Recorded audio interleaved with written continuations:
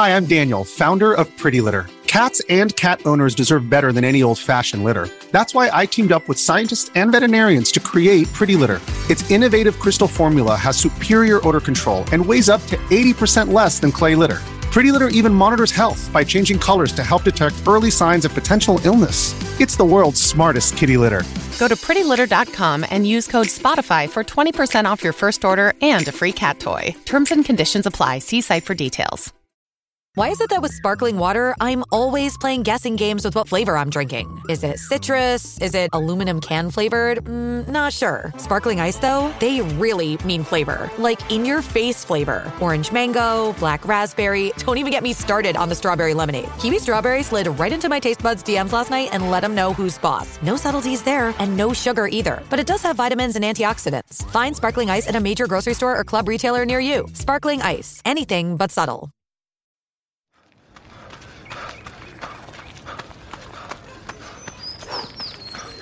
Going for your first ever run around the park. Literally running errands all over town. Running for the finish line and your personal best. If you run, you're a runner. Find the shoes and clothes to run your way at newbalance.com/running. New Balance. Run your way. The Hargan women seemed to have it all. We were blessed. My mom was amazing. But detectives would soon discover inside the house there were the bodies of 2 women. A story of betrayal you would struggle to believe if it wasn't true. I am just praying to God, this is a sick joke. From 48 Hours, this is Blood is Thicker, the Hargan family killings. Listen to Blood is Thicker, the Hargan family killings, wherever you get your podcasts. Welcome to the Olive Magazine podcast, Effortless Christmas series. I'm Janine, Deputy Editor and podcast host, and each episode we'll be joined by our Olive team experts to explore ways of making your holiday entertaining truly fuss-free. From big day cooking advice to easy edible gifts, as well as cool drinks and cocktail ideas. There'll be plenty of festive tips and tricks to raise your Christmas cooking game.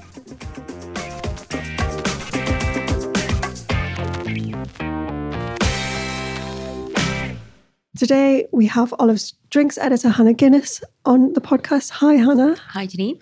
And today we're talking about some great cocktails, drinks, and low-alcoholic versions to serve over the holidays. Yes, indeed. Okay, so let's start with some really easy wins. How about jug cocktails? Because I know those are really popular, especially if you've got quite a few people coming around. Yeah, jug cocktails are great, mostly because you can whip them up ahead of time. And also people can serve themselves if they want to, or you can sort of carry the jug and sort of go around the room, topping up people basically. Right. Often people think of jug cocktails as being good for barbecues and summer parties, but actually there's lots of ones that work really well for winter and festive occasions. So for example, we've got a jug cocktails collection online on the website, on olivemagazine.com. And there are tons of ideas there, but ones we think would work really well for Christmas include a cider mimosa, which is basically like a classic mimosa, but instead of sparkling wine, you just use a dry sparkling cider. Nice. And it could be anything. I think for that recipe, I think I tested it using Aspel cider, which is that's a really nice one, affordable everyday one you can buy. As long as it's fairly dry and not too sweet, just mixed with orange juice and a dash of grenadine. And that's quite low ABV. So you can it's really light then, isn't it? Because cider's probably typically, I don't know, like 4% ABV. Yeah. Apart from Old Rosie that you love. Don't get some of the traditional farmhouse cranberries. I don't think that would quite be a very different drink. A nice light cider. That's a really nice way to start out, yeah. Yeah, I think you don't want to, I think the key with Christmas and festive drinking is you just want to pace yourself a bit, I think. And I think, something light is good to kick off. What else can we do with the jugs then? So another one we've got a recipe for, which I think you might have written, Janine. Oh, really? It's a Negroni. I always mispronounce this word, spagliato. Spagliato. And that is, so a traditional Negroni is Campari, vermouth and gin. But a spagliato swaps out the gin for sparkling wine. So again, it's a little bit lower ABV. And we've got a recipe for a kind of big batch version. Again, it's, it's light, sparkling, a little bit bitter because of the Campari. So it's a bit more grown up if you want a sort of a less sweet drink. Yeah. If you're making like a jug cocktail and you're putting something fizzy in, is there a technique to not get it, I guess, just go slowly, for the fizzy bit, not to kind of just erupt all over the jug? Yeah, I'm very bad at doing that myself, so it takes me ages to do. I think I would just suggest just go slowly, make sure there's plenty of room in the jug. Yeah. Don't try and do it on the hoof. I've tried to do and spilled stuff everywhere. Okay. What else? What about, you said something about leftover wine? I often have this problem. If you want, say you fancy a glass of wine and you don't want to have obviously the whole bottle, what you can do is use it to make a sangria. Obviously, sangrias we think of as a summer drink, but actually they work really well for winter as well.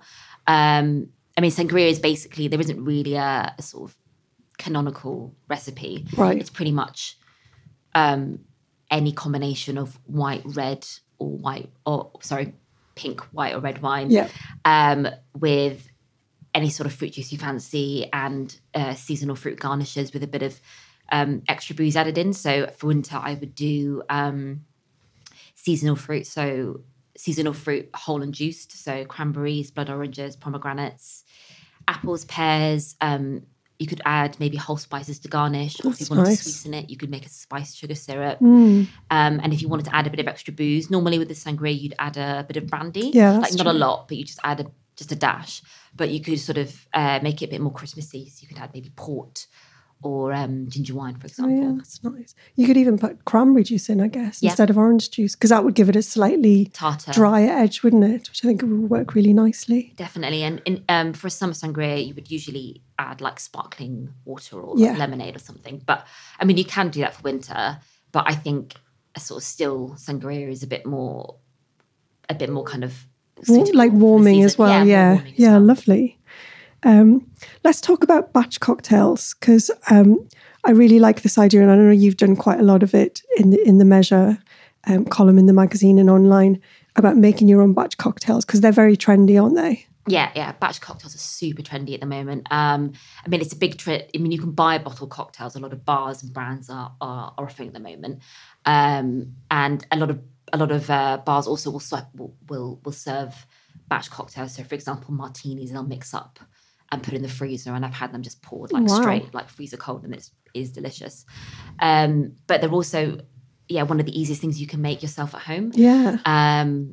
The best thing is if I would start with spirit forward strong drink. So if you like an old fashioned or a Manhattan or a Negroni, these are perfect for batching up. It's pretty much just, some simple as best, basically. So kind of 3 ingredient cocktails, and basically just scale up the ingredients. And then just remember to add a little bit of water as well. So say for a Negroni, I probably would do something like, if you have a bottle to fill that's like 700 mils, for example, I'd maybe do 200 each of gin, Campari and vermouth, and then just add 100 mils of water. And that would be the ice, because normally with the Negroni, you'd mix it with ice and that would dilute the everything else, and that kind of marries it all together. So just add a bit of water into whatever you're doing. So drinks like that are really good for a party as well, because again, if you're hosting people, it can be quite time consuming making drinks for everyone.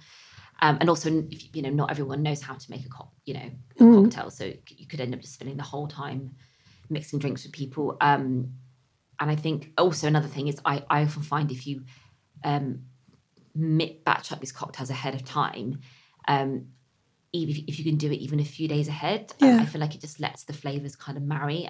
So everything mellows out a little bit. And I've even left them for when I mean left is I forgot about them, is I've left them for like months at a time. Oh, really? And they're really nice. And there's just it's very alcoholic. So you'd keep it, you just keep that in the fridge? Yeah, keep it in the fridge. Yeah. And serve it, just have a little. You need a little measure though, wouldn't you? Because people might just pour in like home measures of batch cocktails can get quite dangerous. Yeah, definitely. Use a little measuring spoon or a little measuring jigger. The only thing is I would, if you're trying with different types of cocktails, anything with fruit juices or cream, I think fruit juices maybe you could make on the day. Yeah. But fruit juices tend to spoil quite quickly. Anything with cream, I think, would be tricky. I think you should just make any cream-based drinks just to order, basically. Yeah, you don't want it curdling. That would be a bit nasty. Yeah, not so good. Let's talk about another thing that's quite trendy, which is kind of setting up your own bar, like having your own bar in your home. I think, obviously, during lockdown, a lot of people started doing that, and I saw quite a lot of nice little drinks trolleys and things. How would you set up a bar for a party or a small gathering? I suppose at its simplest, you kind of want to have, say, a table, for example, or a drinks trolley, and you want to have your spirits grouped in one section, and then mixers, and then maybe individual bowls and trays for garnishes. Things like citrus, olives, cocktail cherries, and then glassware. But I think, if drinks trolleys and that kind of thing are your thing, then this is a good time to be creative. Yeah.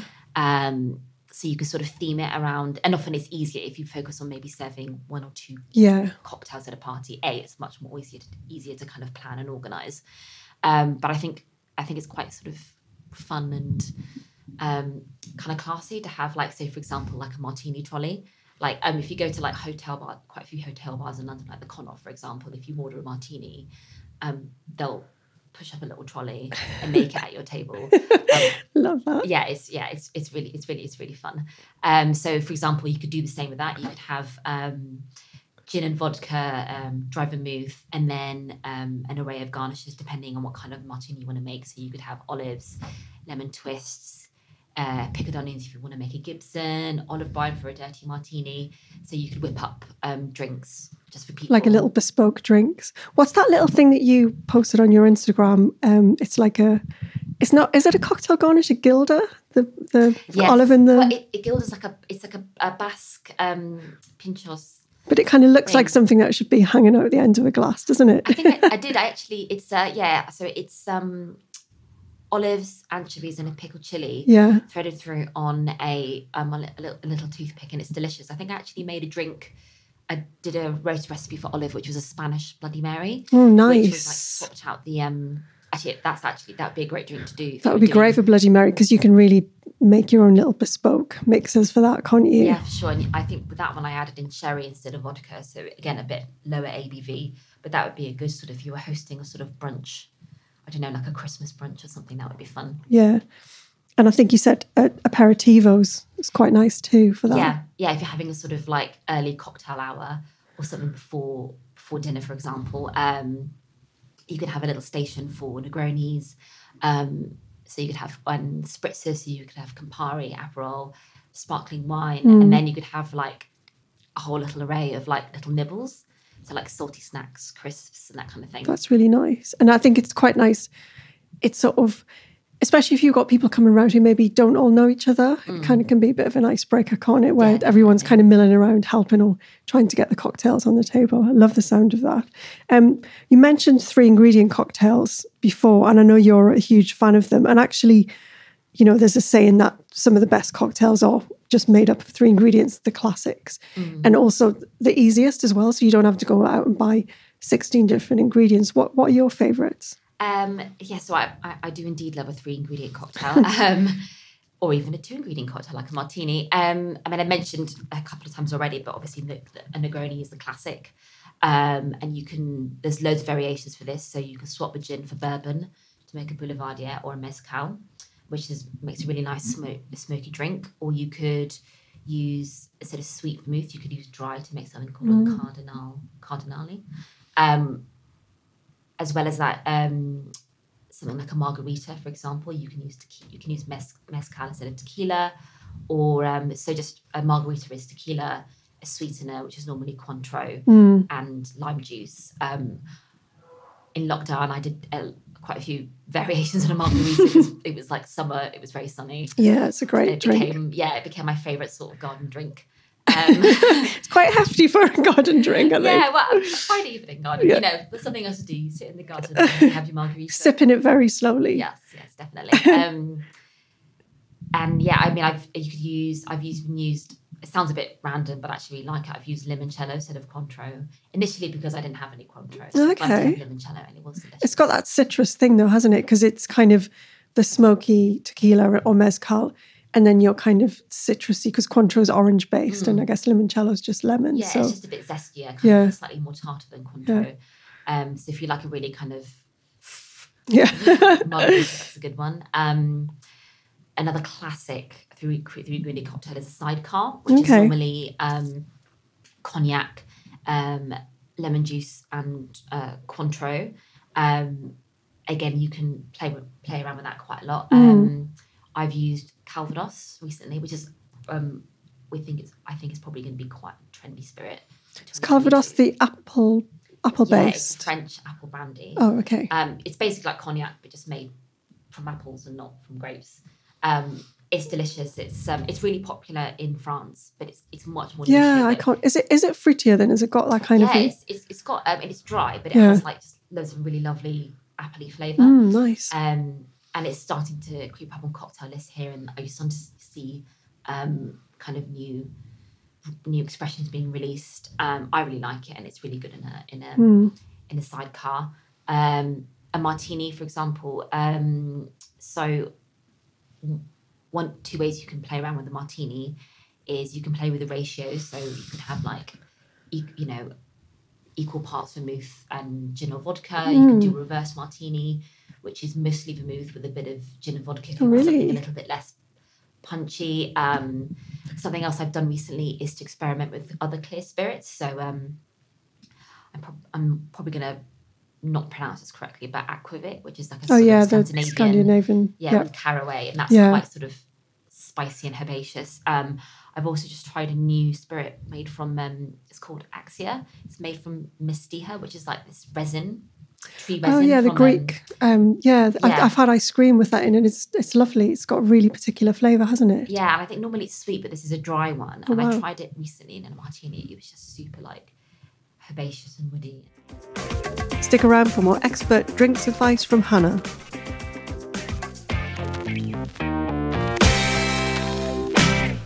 And talking about these kind of quite short cocktails, I know we've talked in the past about pudding cocktails being quite trendy on menus, but that's something you can do at home as well, isn't it? Especially for something like Christmas, where you might have had a huge meal and you're not really up for a big slab of Christmas pudding.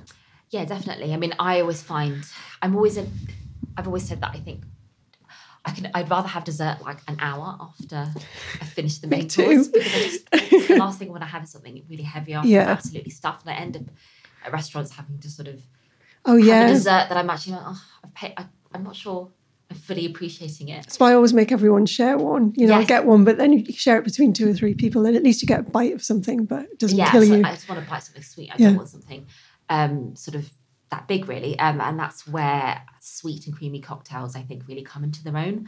I'm quite a fan of an espresso martini to combine the sort of after dinner coffee and the kind of sweet and creamy element. But I also really like this sort of quite retro camp dessert cocktails, so like brandy Alexanders, nice, White Russians. We've got a dessert cocktails collection online, and it has recipes for those, as well as things like a chocolate martini. But again, that sort of nostalgia taste. So for me, this is quite rogue. I do really like a grasshopper cocktail, which is creme de menthe, white creme de cacao, and cream. Oh wow! So it's like a white minty chocolate. Yes. So for me, and people will disagree, but I think mint chocolate is a superior chocolate and superior to orange chocolate, I'm afraid to say. And for me, I always loved having it at Christmas. So I'd always get given those like matchsticks. Yeah. Those minty, and so that mint chocolate thing is very, for some reason, is really. It is really Christmassy, you're right. It's very Christmassy, and I just love, I mean, for me, it's one is enough, I think. It's very, very sweet. But yeah. It's slightly toothpaste-like, but I quite like that. Some great ideas. And lastly, you did mention before about pacing yourself. So I think you've got some nice little ideas for keeping the ABV quite small. Christmas parties and during Christmas Day, it can be easy to go quite heavy with drinking, or at least start too early or start too strong. Particularly if it's, at Christmas, if it's an all-day affair, if you're cooking, if you're entertaining. Yeah. But apart from there are obviously loads of great non-alcoholic spirits, beers and wines that you can try and mix it up with and maybe mix with alcoholic drinks. Yeah. There are also just kind of really easy things you can do. just to kind of pace yourself. So it sounds very obvious, but actually I think it does work, is to use like small glasses. Yeah. So there's sort of tiny bistro style wine glasses. Oh yeah, the little tiny round shaped ones. Yeah. You pour yourself a little glass of, for me, it really works. I also really like using mini, like almost like liqueur glasses. Oh yeah. Or like really like one of those, all those really tiny coupe ones, or to make kind of mini versions of your favourite cocktails. Oh, that's a nice idea, yeah. Yeah, if you do want one, just to make, just cut the proportions in half basically. Yeah. And something you can sip on. You can also do sort of easy low ABV drinks. Things like this is great because you probably have a lot of fortified wines. Yeah. You might have some in the cupboard at home, but things like white port, vermouth, dry sherry mixed with tonic. Yeah, that's really lovely. Delicious. White port and tonic is so refreshing as well. It's really, quite nice if you're having lots of heavy Christmas food. If you're drinking wine, there are a lot of, obviously there are we have roundups online for non-alcoholic and low alcohol wines. Yeah. But there are certain grapes and styles that are just naturally a bit lower in alcohol. Okay. So normally wine is usually about 12 to 15% ABV. Yeah. But things like Vino Verde, which is this very lightly spritzy Portuguese white wine, often really affordable as well, and really light and easy going, and that's usually clocks in about 9% ABV. Or there is some kind of Italian sparkling, slightly sweeter wines, which are really nice as dessert wines. There's one called, apologies for my Italian pronunciation, but Bracchetto di Acqui. Nice. Which is like a red sparkling wine. Oh, lovely. And that's like 6% or something. That which is sounds really nice almost as well. closer to a beer or something. And it's, again, they're fizzy, so it still feels kind of special and celebratory. Lots of nice ideas. And as you said, we have got online, we've got really comprehensive low and non-alcoholic beer and wine guides, don't we? So people can go there and see what kind of styles you can get. But yeah, so lots of ideas there for Christmas Day. Thank you so much for coming to chat to us today, Hannah. That was great. Oh, thanks. That was the Olive Magazine podcast. For more information on things we talked about in this episode and to check out our back catalogue of over 250 episodes, head to olivemagazine.com.